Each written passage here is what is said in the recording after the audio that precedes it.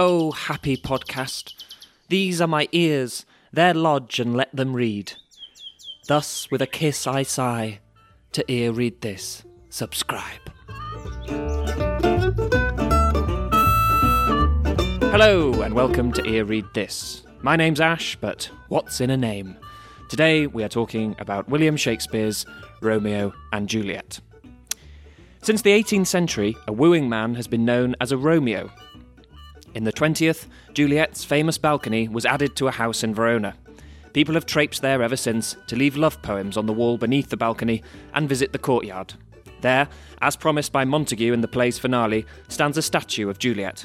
Custom has it that for luck in love, you must rub its right boob. More than any other Shakespeare play, Romeo and Juliet has to contend with the problem of its own fame. How does a play maintain any dramatic or tragic credibility, any element of surprise, when even those who have never seen or read the play know exactly how it will turn out? In the course of today's podcast, I will try to answer this, as well as look at the play's relationship to those we have already discussed, look at the role of language, of mannerly devotion, and wonder whether our two lovers were, as W.H. Auden believed, damned. Are the fates of Romeo and Juliet written in the stars, or is this merely a tragedy of errors? Misapprehensions, lovers' potions, and well-meant secrets have had comic ends in Shakespeare's past. Is Romeo and Juliet perhaps a demonstration of how Saul Bellow characterised death as the black backing a mirror needs if one is to see anything? If Bellow was correct, then in 1593 to 1594, Shakespeare would be seeing things very clearly indeed. At the time of writing Romeo and Juliet, death was running riot in Shakespeare's London. A plague outbreak had closed the theatres in January of 1593. During that hot, blood-maddening summer, 15,000 Londoners would die from the sickness, about a tenth of the entire population. As a result, Shakespeare & Co. hit the road and toured plays such as Richard III to Shrewsbury, Bath, Ludlow and more.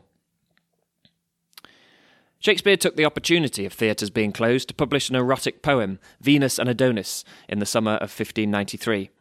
Its dedication to his patron, Southampton, declares the poem to be the first heir of my intention. This might be taken as typical patron flattery, or maybe reveals a desire popularly suspected of Shakespeare to be more a poet than a playwright. The poem features an ill-starred pair of lovers and is taken, as the story of Pyramus and Thisbe was, from Ovid's Metamorphoses.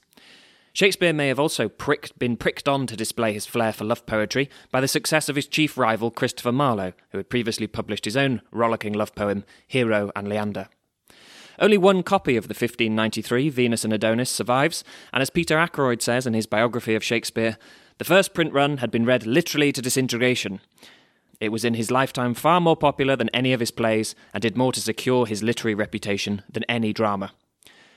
Out of a season of death, Shakespeare has seemed to offer forth some of his most erotic and lyrical poetry, both on stage and off it.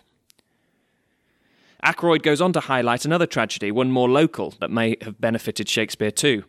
In 1593, Christopher Marlowe was stabbed to death as the result of a great reckoning in a little room in Deptford. For the first 5 or 6 years of Shakespeare's dramatic and poetic career, he had been in Marlowe's shadow. The two parts of Marlowe's Tamburlaine had begun a new phase of Elizabethan theatre, and the mighty line of Marlowe's muscular blank verse weighed heavily on Shakespeare's mind.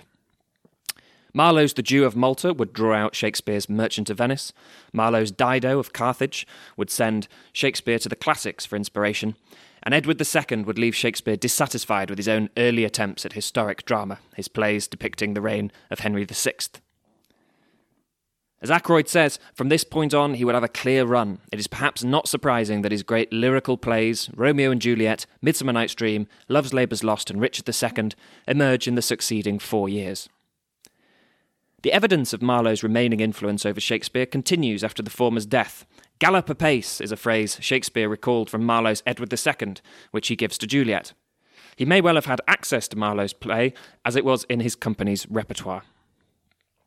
The source of Shakespeare's play comes from a narrative poem published in 1562 by Arthur Brooke, titled The Tragical History of Romeus and Juliet, and would mark Shakespeare's second try at tragedy, having previously written Titus Andronicus, whose bloodiness and depravity may again owe something to the excesses of Marlowe's Tamburlaine. Romeo and Juliet would be his first successful tragedy, and it is important to banish how well we know the play and remember that it would have been something of a surprise for the Elizabethan audiences for lovers to be taken so seriously. The grand falls of men like Titus and Tamburlaine were seen as the stuff of tragedy, not lovesick teenagers. It was poems like Venus and Adonis that made Shakespeare's reputation as an erotic poet, an English Ovid, but plays like Romeo and Juliet have become the lasting statue to his romantic side. There's been endless speculation of Shakespeare's own romantic life, more than enough to fill another podcast with. Who is the dark lady and who was the fair youth? Was he gay, bisexual, faithful or promiscuous? While it's probable that he was at least the latter, all we know for sure is that at the age of 18 he married a much older woman in Stratford, called Anne Hathaway. The fact that Shakespeare moved to London has been taken as evidence that the marriage was unhappy, that Anne wasn't learned or appealing enough to keep a man like Shakespeare from straying. This is all speculation, and Anne Hathaway has suffered quite unfairly at the hands of those gleefully cooking up a more suitably colourful sexual life for the bard.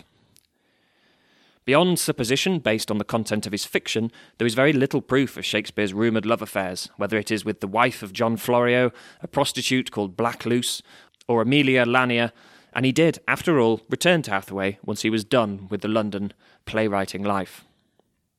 There is, however, one famous, completely unproven story about the sexual life of Shakespeare in London, which, even if apocryphal, is too good not to share. It was first published in 1759 by Thomas Wilkes in his General View of the Stage. It concerns Shakespeare and his leading actor, Richard Burbage, who, as well as being the first Othello, Macbeth and Hamlet, was more than likely the first Romeo as well. At the time of this story, he was playing Richard III. As the tale has it, Shakespeare overhears an attractive young woman talking to Burbage before the performance of Richard III. She communicates that her master is out of town and she would like the pleasure of his company that night. Burbage was up for it, took her address, and said that she should await his signal. 3 taps on the door, and he would exclaim, "'Tis I, Richard III." Shakespeare then beats Burbage to the woman's house and gives the signal as he heard Burbage describe. The woman is surprised to find a writer and director, not the actor, but we are given to believe that Shakespeare assails her with his honey tongue and convinces her maybe that actors have more performance anxieties than writers do. Soon afterwards, Burbage arrives and there are 3 knocks at the door and he gives his big lusty signal. Shakespeare opens the window above him and tells Burbage to get lost, for William the Conqueror had come before Richard III. Even if it is nothing more than pub rumour, the story alone evidences 2 things. 1, the reputation of Shakespeare's own personality had acquired a degree of amorous legend. And 2, that he was believed to be as quick-witted in real life as he was on paper. It seems safe to assume that Shakespeare was capable of being funny. It certainly seems impossible to believe the opposite. Some critics have complained that Shakespeare is often funny in the wrong places, having too many quibbling clowns bookending, shattering tragic soliloquies. Certainly Romeo and Juliet, despite its obvious status as tragedy, doesn't seem, like Lear and Hamlet and Macbeth, to remain in a tragic key throughout. The play begins, unusually for Shakespeare but not for the time, with a prologue, delivered by a chorus in the form of a sonnet. 2 houses, both alike in dignity, in fair Verona where we lay our scene, from ancient grudge break to new mutiny, where civil blood makes civil hands unclean. That would sort of do for a scene setter, would it not? Our play is set in Verona, there are 2 households here persisting in an ancient feud, enter ensemble, duelled, etc. But no, the prologue, perhaps stung, having auditioned for the epilogue, decides to spoil the ending. From forth the fatal loins of these 2 foes, a pair of star-crossed lovers take their life, whose misadventured piteous overthrows doth with their death bury their parents' strife. Ah, so they die then. Well, it doesn't seem to matter much to Shakespeare whether or not you've heard this one before. He tells you exactly what's going to happen in the first 8 lines. While nowadays, spoiler alerts are shrieked out by frightened YouTubers, film magazines and book reviewers, for Elizabethan audiences, even for the uneducated groundlings, the appeal of the theatre was seeing a company spin on a story they already knew. This is one of the confusions some people have when looking at just the titles of Elizabethan plays, multiple companies doing their own version of Hamlet or Lear. Through our eyes, this looks like the work of rip-off merchants, a 16th century's very own Bug's Life Ants situation. But no, playwrights dramatised the stories that were popular. They saw their skill as being in the dramatising, not the dreaming up of original plots. We might claim to want original stories in our present-day culture, but we don't really. We valorise interesting spins on an existing idea, hunger after media we can explain as existing title but in different genre, like Cinderella but a horror movie, Bug's Life but with Woody Allen. In the words of Steve Aylett, true creativity, the making of a thing which has not been in the world previously, is originality by definition. It increases the options, not merely the products. But while many claim to crave originality, they feel an obscure revulsion when confronted with it. The prologue concludes, "The fearful passage of their death-marked love and the continuance of their parents' rage, which, but their children's end naught could remove, is now the 2-hour traffic of our stage, the which, if you will patient ears attend, what here shall miss, our toil shall strive to mend." It's unequivocal. The lovers, who we haven't even met, are going to die. Even the sonnet's rhymes infer that things are going to get rough. Dignity is answered by mutiny, seen by unclean, love by remove, life to strife. And then what? Do we see the fearful lovers' first kiss? No, we get a series of puns from the servants of the House of Capulet, who quibble over coals, colliers, collar, and collars. This is the Shakespearean equivalent of reciting a series of woeful cheese jokes, and just saying them all to get them out of the way, as if they weren't intended to amuse, but rather a random spot check one has to occasionally and painfully perform. Mascarpone, Camembert, hello me, that's mature. It has been said before that great writers tend to have a weakness for bad puns, and when it comes to bad puns, Shakespeare is the undisputed GOAT. It's cheese. This early tragedy is one of the most punning of all of his plays. M.M. Mahood says that even a really conservative count yields 175 quibbles. Whether or not these quibbles were funny in their own day, or groaners, or just fluff, is hard to say. The point for us is that having opened his play on gloomily tragic terms, Shakespeare then chooses to fire off some puns. And there are a lot of other signs that we are maybe not in the overpoweringly tragic territory the prologue promised. Although a brawl quickly breaks out in the first scene, the leaders of the heads of the house, Capulet and Montague, are not depicted as particularly intimidating men, but rather the doddery old patriarchs familiar from farce. Capulet, witnessing the brawl, calls for a sword, to which his wife says, a crutch, why call you for a sword?" As Susan Snyder says, other aspects of this initial world of Romeo and Juliet suggest comedy. Its characters are the minor aristocracy and servants familiar in comedies, concerned not with wars and the fate of kingdoms, but with arranging marriages and managing the kitchen. One of these servants, Peter, was originally played by Shakespeare's first clown, Will Kemp.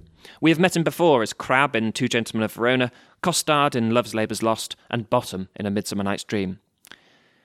Though A Midsummer Night's Dream would be likely performed after Romeo and Juliet, Will Kemp's appearance would still be a highlight of the play, despite the fact that punning Peter is nowadays a role that just cries out to be cut.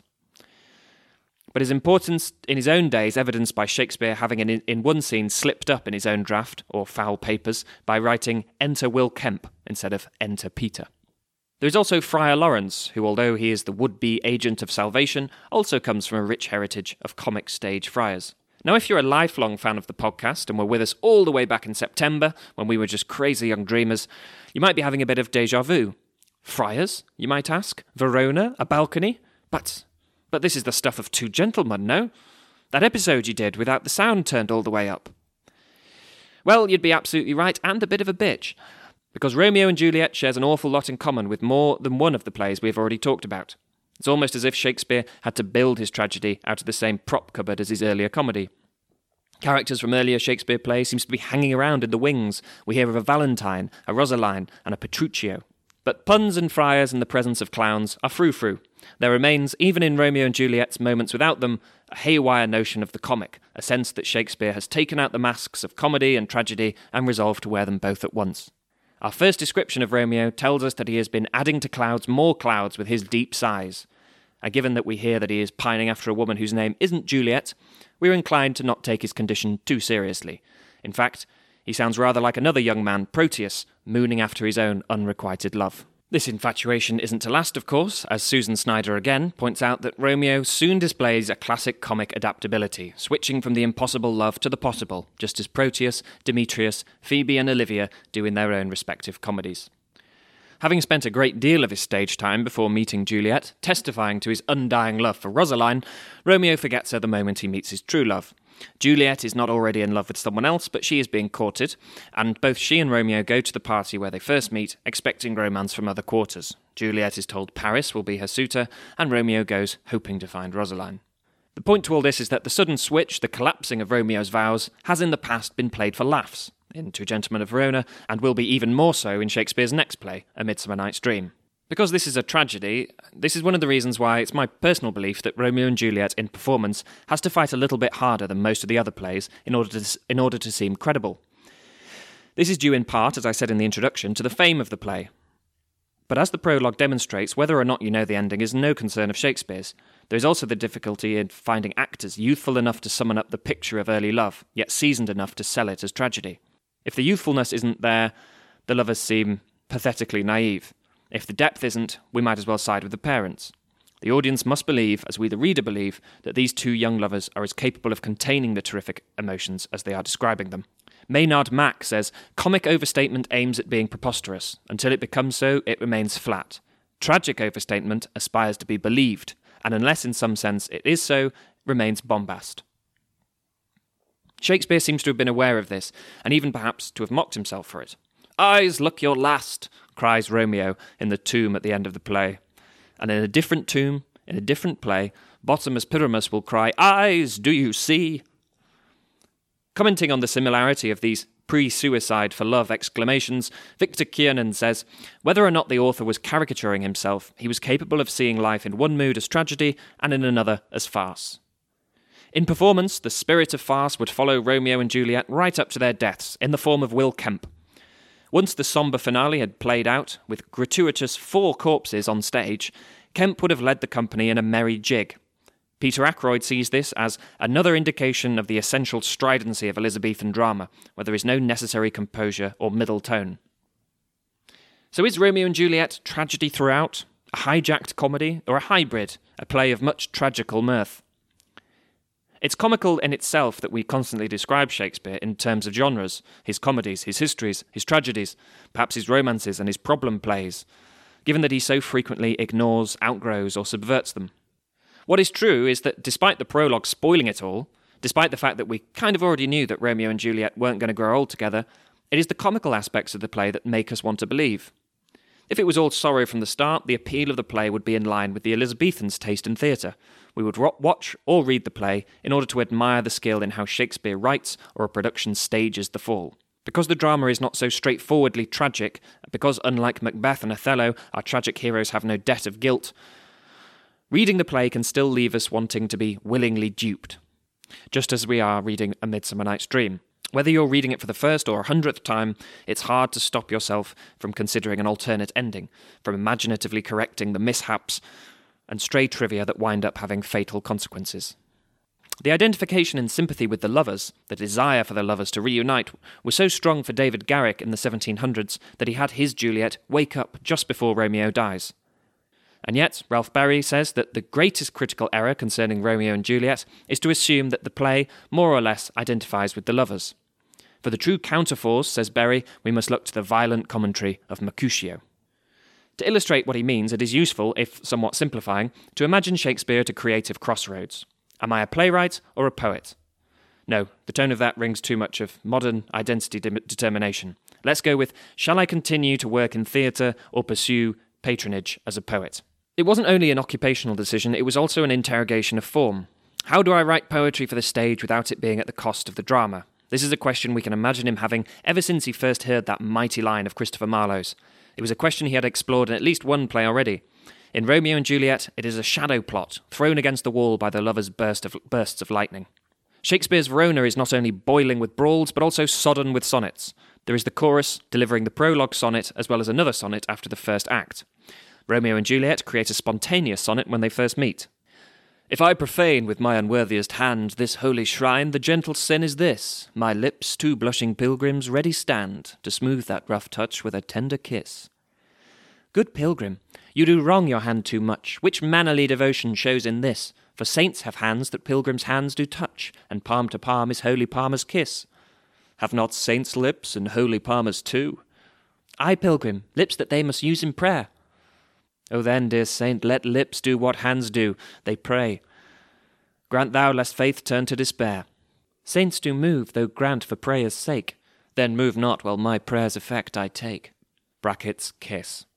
A 14-line sonnet with the rhyme scheme of AB, AB, CD, CD, EF, EF, GG, just like Shakespeare's own sonnets, only this one is split between 2 voices. This is wooing with wordplay, but can there be a more compelling way to recreate the effect orally of catching someone's eye at a party and everything else falling away? The play ripples and trills with more musical effects than a digital keyboard. It's hardly surprising that it has inspired over 20 operas, symphonies by Berlioz and Tchaikovsky, as well as the musical West Side Story. Musical verse, rhyme and lyricism occur not only where they are expected, at the coming together or parting of the lovers, but elsewhere too. When the prince breaks up the brawl in the first scene, he exclaims, "Rebellious subjects, enemies to peace, profaners of this neighbour-stained steel." Old Capulet, in a brief dialogue which only functions to invite Paris, Juliet's suitor, to his party, says, "At my poor house look to behold this night, earth-treading stars that make dark heaven light." There is an ardour and ecstasy in these lines which could quite easily be transferred to the lovers, but instead it is given to a character who, whilst not explicitly a villain, is shown to be insensitive and a fool. Yet Capulet gets some beautiful lines. "Such comfort as do lusty young men feel when well-apparelled April at the heel of limping winter treads. Even such delight among fresh female buds shall you this night inherit at my house." In a world where even corpulent old duffers like Capulet get to let off liquid warbles like that, it is not difficult to believe in the existence of a character like Romeo. A well-versed and sonnet-ridden lover, with tears augmenting the fresh morning dew, who, private in his chamber, pens himself. James L. Calderwood writes that Romeo comes to Juliet not merely from the streets of Verona and the house of Montague, but from the shallows of Petrarchan love dotage as well. She notices this and pulls him up on it at once, remarking on his mannerly devotion, saying he kisses by the book, which could be a compliment or a wry recognition of his practiced technique. This prototype, it seems, is already a professional Romeo. Juliet, we may assume, is the less experienced lover. The dialogue the couples share is the closest we as readers get to see of a consummation between them, and despite her inexperience, from what there is, we see that Juliet is the more inspired lover. Romeo's imagery comes from the lover's manual. Juliet chides him for swearing by the moon. "Oh, swear not by the moon, the inconstant moon, that monthly changes in her circled orb, lest that thy love proves likewise changeable." Romeo knows all the lines, but Juliet shows him he has forgotten to question what they all mean. He's also quickly baffled, almost submissive in the face of unreturned love. Spurned by Rosaline, he thrashes about in what our old friend Dr. Johnson has described as this toil of antithesis. "Oh, brawling love! Oh, loving hate! Oh, anything of nothing first create! Oh, heavy lightness, serious vanity, misshapen chaos of well-seeming forms, feather of lead, bright smoke, cold fire, sick health," and so on. The brilliance of giving these lines to Romeo is that at the time of delivery they are the hyperbolic posturings of a lovesick young man. By the end of the play, their misshapen chaos is snarled into a credible, well-seeming form with devastating results. There are other signs that Romeo is not quite the smooth seducer his name has come to represent. He has attempted to bribe Rosaline into giving her virginity up to him with saint-seducing gold. It seems that for Romeo, when his pretty words fail, he succumbs to base tactics. This is exactly the same as Proteus in the controversial ending of Two Gentlemen of Verona, who, when rejected by his love, declares that he will woo her like a soldier and attempt to rape her. We don't know how Romeo would have behaved if Juliet had not been interested in him, and yet it is against the rules of romance to assume he would have shaken hands and been on his way. In Romeo, we see the problems encountered by someone who has done too much reading up on romance, and fittingly, the words of a lover who kisses by the book has, in Mark Van Doren's phrase, a somewhat printed sound. "Oh, teach me how I should forget to think," cries Romeo, wishing to make sense of the chaos of life by ceasing to rely on his stock imagery, his single meanings, his training, if you like, in love. Juliet has one answer, to remove the word from its meaning. "Wherefore art thou Romeo?" she famously asks. Knowing that a rose by any other name would smell as sweet, she wishes, faced with an impossible love, to disassociate the name from the meaning, from the man. And Romeo is quick to accept. "Call me but love, and I'll be new baptized." The shock of a real love tripping on the heels of a shallow one has given Romeo a new lease. Had he his name written, he says, he would tear the word. This, for a man who kisses by the book, is at least progress of a kind.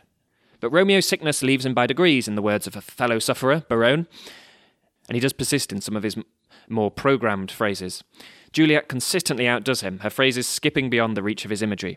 "My bounty is as boundless as the sea, my love as deep. The more I give to thee, the more I have, for both are infinite."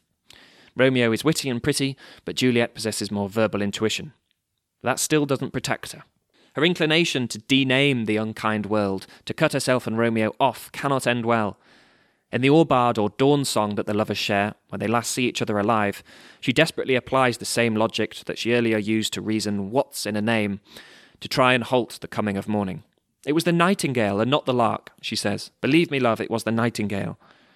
Her attitude worked on Romeo precisely because he was willing to tear the word, to be new baptized, because of his love for Juliet. The rest of the world, however, is not Juliet's friend, and if it walks like a lark and quacks like a lark, by any other name it's still a lark. Incidentally, it was believed in Shakespeare's day that it was the female nightingale that sings, not the male. A fitting error, in that within our couple, the female has outsung the male, but she has spun her song out of a false premise. I promise, circling back to that violent commentary of Mercutio, who is, in the opposite of his play, swaggering into this podcast halfway through after a conspicuous absence. The character of Mercutio has been at various times considered the richest part of the play, somewhat redundant, baffling, essential, cruel, bothersome, brilliant and bizarre.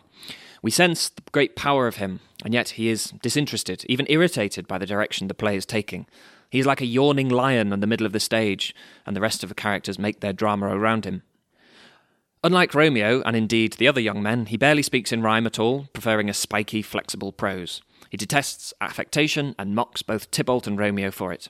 His famous Queen Mab speech, in which he characterises a fairy queen as visiting sleepers and influencing their dreams, has no particular consequence for the plot, but voices an intelligible counter-argument to Romeo's earlier despair at the chaos of life. No, says Mercutio, it is a chaos to be revelled in. Mercutio and Juliet's nurse are often scene stealers in the production of Romeo and Juliet, but the nurse, while comic, is still limited by her type. Mercutio could be a refugee from any other of Shakespeare's plays, most probably one in which he is the title character. Last time we discussed E.M. Forster's distinction of flat and round characters, and Mercutio, more so even than the lovers, is certainly the latter. He himself emphasises his individuality. I will budge for no man's pleasure, I. Unpredictable, strange, playful and captivating, he is, despite all his talk of dreams, of airy nothing, the voice of reason and reality in the play. Intimations of doomed love can have no truck, while Mercutio is there to wither them away. He makes sunny Verona deathless until he himself is killed. Then Mercutio is transformed into nothing but the echo of a curse, a plague on both your houses. Moments earlier we have seen Friar Lawrence attempt to bond the Capulets and Montagues by secretly marrying two of them. Now Mercutio accomplishes a much more lasting bond, that is the earlier bond's demonic twin, by cursing both houses in the same breath. This sudden intrusion into a world of laughter and romance may seem familiar. Closer to any other play in the canon, says Ralph Berry, Romeo and Juliet stands near in spirit to Love's Labour's Lost. The Petrarchan world of Navarre, like that of Verona, is penetrated by an irrefutable and annihilating reality. In Love's Labour's Lost, reality arrives at the very end of the play in the form of Marcade, messenger of death. In Romeo and Juliet, reality ends at the end of Act 3, with the death of Mercutio. Both Marcade and Mercutio are descendants of Mercury. They are mercurial messengers. The death-marked arrivals signal the leaving behind of the comic world, as well as the love songs and sonnets that abound in it. There has been those who said that Shakespeare had to kill off Mercutio because he would have taken over the play. This is patronising and silly. Coleridge thought it nonsense. He might be a complex and round character, but he isn't more alive than the person who wrote him. He didn't tap scribbling Will Shakespeare on the shoulder and suggest he change the title to Mercutio and Mercutio. Dr. Johnson got it right when he said Mercutio's wit, gaiety and courage will always procure him friends that wish him a longer life. Yes, we want him to stick around, but that isn't the same thing as him wanting it. His death is unexpected, harsh and essential. In terms of the plot, it prompts Romeo to kill Tybalt in revenge and sets up a series of events that will lead both he and Juliet to the tomb. But it's not only banishment and circumstance that dooms the lovers, it is also the inflexibility of their outlook. With Mercutio dead, who, exasperated with Romeo, implored him to drop his mooning act and be himself, who has told him when love is rough with you, be rough with love, and has done so outside of the mannered, honour-driven speech of the other characters. With him out of the way, there is no way back for Romeo. He must see to the end the fearful passage that his narrow language has laid out for him. A.J. Smith makes the point that with the late 16th century satirists such as Donne and Marston, the deification of women that came with Petrarch and Dante went rudely through the door. It amounted to nothing more than a self-deception, a projection of unsatisfied desire. Ralph Berry comments on this, saying that though A.J. Smith is talking of Donne and Petrarch, it describes perfectly well the point that Mercutio makes to Romeo. The mannered artifice of Love's Labour's Lost is here in Verona. The first play ended with Shakespeare's hero in love with Rosaline, and this play begins with a hero in love with a Rosaline. Like Barone, he woos by numbers. If we take Romeo's love of Rosaline, who fittingly remains only a name, seriously, we deflate the tragedy of the play and side with the adults. Instead, we are forced to see Romeo as wooing in a pretense of love at first, and having, once confronted with true love, to begin to drop his pretensions. As well as the out-of-control circumstances forcing the lovers to their doom, we follow Shakespeare's reflections on how poetry must bend and submit to the demands of drama. As Romeo experiences a realer love and is encouraged by Juliet and Mercutio to discard the sonnets and rote lover imagery, we see him absorbing, rather like Shakespeare absorbed the odd line of Marlowe's, some of the formulations of Mercutio. "We waste our lights in vain, like lamps in day," says Mercutio. Romeo, having met his Juliet, reformulates this idea of love, saying, "Her cheek would shame those stars as daylight doth a lamp." And as Romeo is led towards a less mannered way of love-making, so too has Shakespeare been led away from pure poetry to, in Jonathan Bates' words, the fluid blank verse that he perfected in his mature tragedies. What Shakespeare has realised, perhaps, during those times of plague and poetic efforts, combined with the breathing space afforded him by the death of his rival Christopher Marlowe, is that the poet's art is private and the dramatist's is public. In this play, which begins with a public sonnet, Shakespeare will, for the first time, align his poetic gifts with the demands of drama. James L. Calderwood highlights the significance of the lover's final interrupted aubade as bearing the clear implication that lyric cannot remain sufficient unto itself in drama, but like the lovers themselves, must be sacrificed to a larger conception of the form. It's hard to imagine Shakespeare accomplishing this kind of transition seriously, with characters who are any older than Romeo and Juliet. One of the difficulties of staging Romeo and Juliet is the age of the characters. Juliet is only 13, extremely young even for Shakespeare's day, when the average age of marriage for ordinary women was 24. In Brooke's poem, Juliet is young too, but a somewhat more acceptable 16.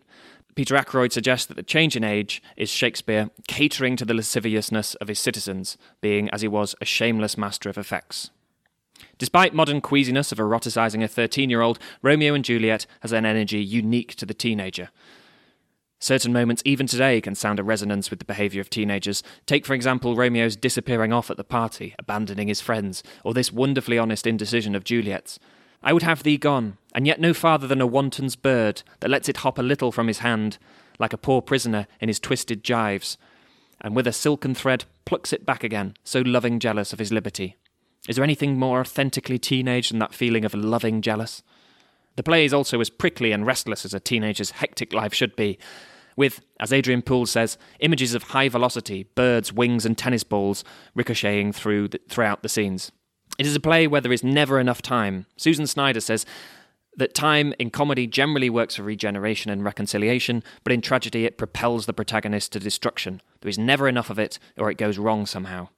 In Comedy of Errors, Shakespeare had already proven himself adept at intensifying time. Where Arthur Brooke had let his lovers meet every night for a month or two before marrying, Shakespeare lets them meet once, with Romeo already banished for the murder of Tybalt. And it is not merely a speeding up.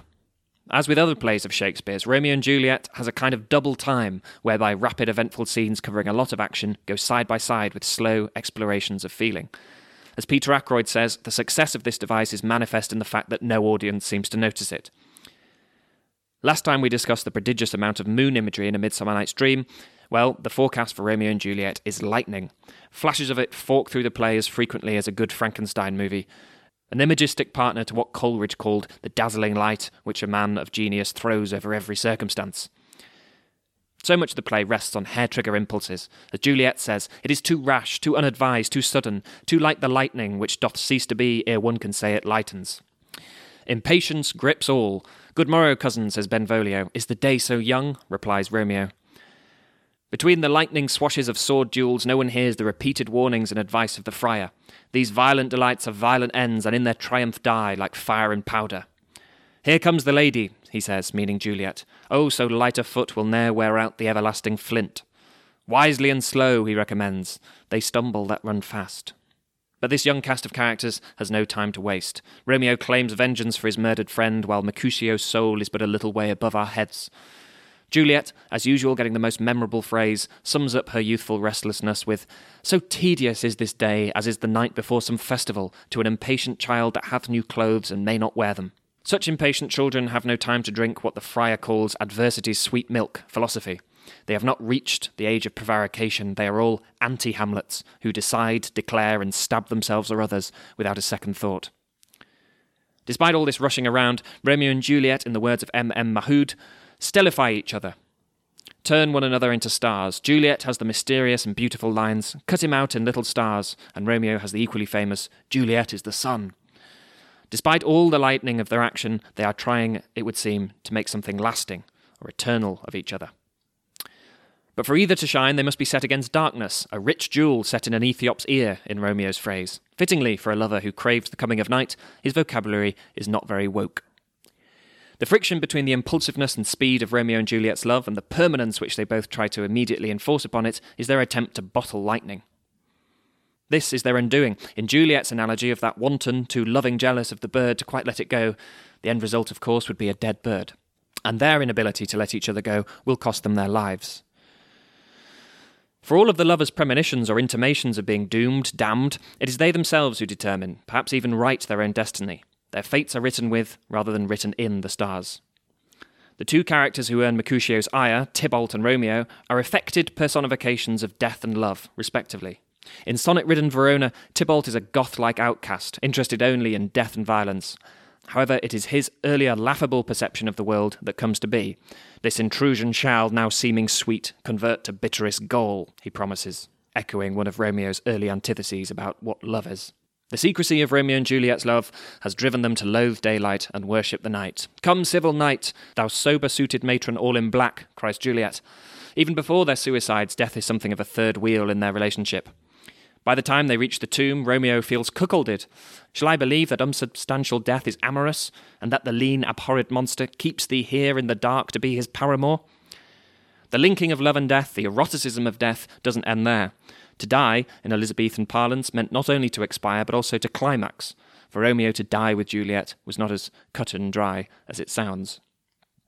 Romeo drinks poison from a cup, and Juliet stabs herself with a dagger. The sexual innuendo of both these items has set Freudian hearts beating faster than if Romeo cried out his father's name in bed. The intensity of Romeo and Juliet's passion comes as a sobering shock to the warring families. Only Friar Lawrence and the reader have been privy to their entire relationship. Like terrorists, Romeo and Juliet's ability to love death more than life has shaken their parents to the bones. "The sight of their bodies," says Lady Capulet, "is a bell that warns my old age to a sepulchre." As the grieving Montagues and Capulets gather in the glooming peace around the bodies of Romeo and Juliet, Tybalt and Paris, we hear, almost as an aside to the misery, that Lady Montague too has died. Those 5 added to Mercutio bring the body count to 6, an equal 3 each on either side of those with Montague or Capulet sympathies. To blame the lovers' deaths on the inflexibility of the adults is a teenage response, especially in Shakespeare's day when the idea of children marrying for love would still seem pretty wild. Instead, the tragedy of Romeo and Juliet, that is, the lovers, is their failure to make a private love a public one. The success of Romeo and Juliet the play is Shakespeare's triumph in converting his skill as a private poet into a thrilling drama. That's about all I've got time for today. Thank you very much for listening. If you've been enjoying the podcast, you can let us know or show your support by following us on Facebook, Instagram, giving us a review on iTunes, or emailing your thoughts at earreadthis@gmail.com. We'll be back next week with the Foul Papers. Until then, happy reading.